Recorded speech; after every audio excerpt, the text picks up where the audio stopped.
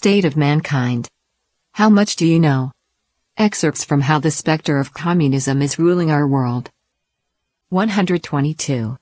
When assessing the successes or failures of globalization, scholars often cite China as an example of a success story.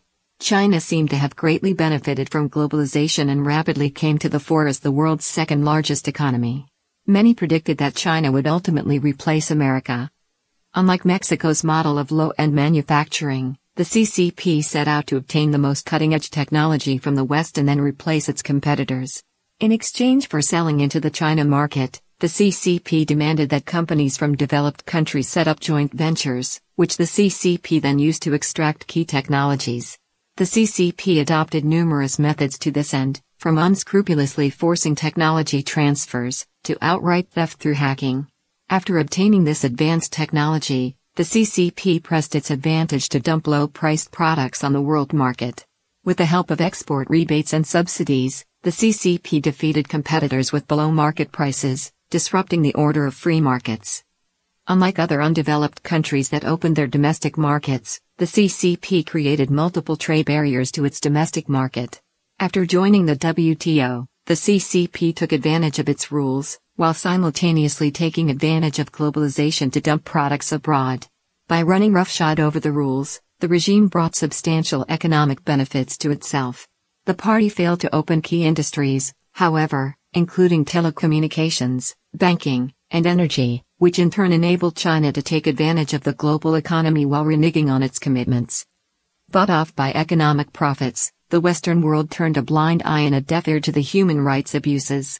While the CCP notoriously abused human rights, the international community continued to confer generous favor on the regime.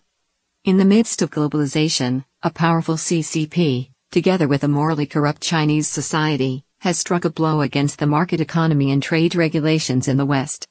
As a destroyer of rules, the CCP has reaped all the advantages of globalization. In a sense, globalization has been like a blood transfusion for the CCP, allowing a fading communist state to come back to life. Behind the manipulation of globalization is the hidden purpose of propping up the CCP through the reallocation of wealth. Meanwhile, the CCP has been able to accumulate ill-gotten gains while carrying out the worst human rights abuses.